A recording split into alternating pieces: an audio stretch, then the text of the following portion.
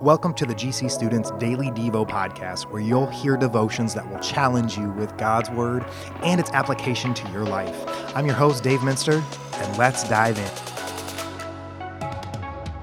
Jesus says in Matthew 6:6, "But when you pray, go into your room, close the door, and pray to your Father who is unseen. Then your Father who sees what is done in secret will reward you." Some of us struggle with prayer. I feel like sometimes when I want to pray, I get caught up in other things, whether it's distractions that keep me from actually praying, or like I'll sit down to pray and then distractions will pull me away from keeping my prayers focused on God. Yeah, I hear you. Struggling with prayer is so common in our lives as Christians.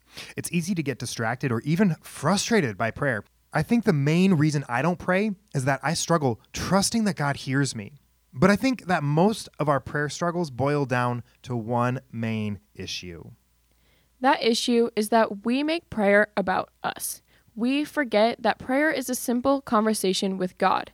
In this Bible verse, Jesus calls us to let go of the world around us and have an intimate conversation with God, focused on Him.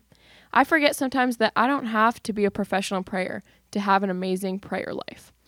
Sometimes we even put this unnecessary pressure on ourselves to perform a good prayer for others, for God, or even ourselves. But that takes me to a place where I ignore the main reason for prayer, being vulnerable with God, giving my heart to Him. And I can be raw in that conversation and stumble over my words and take long pauses to think about what to say.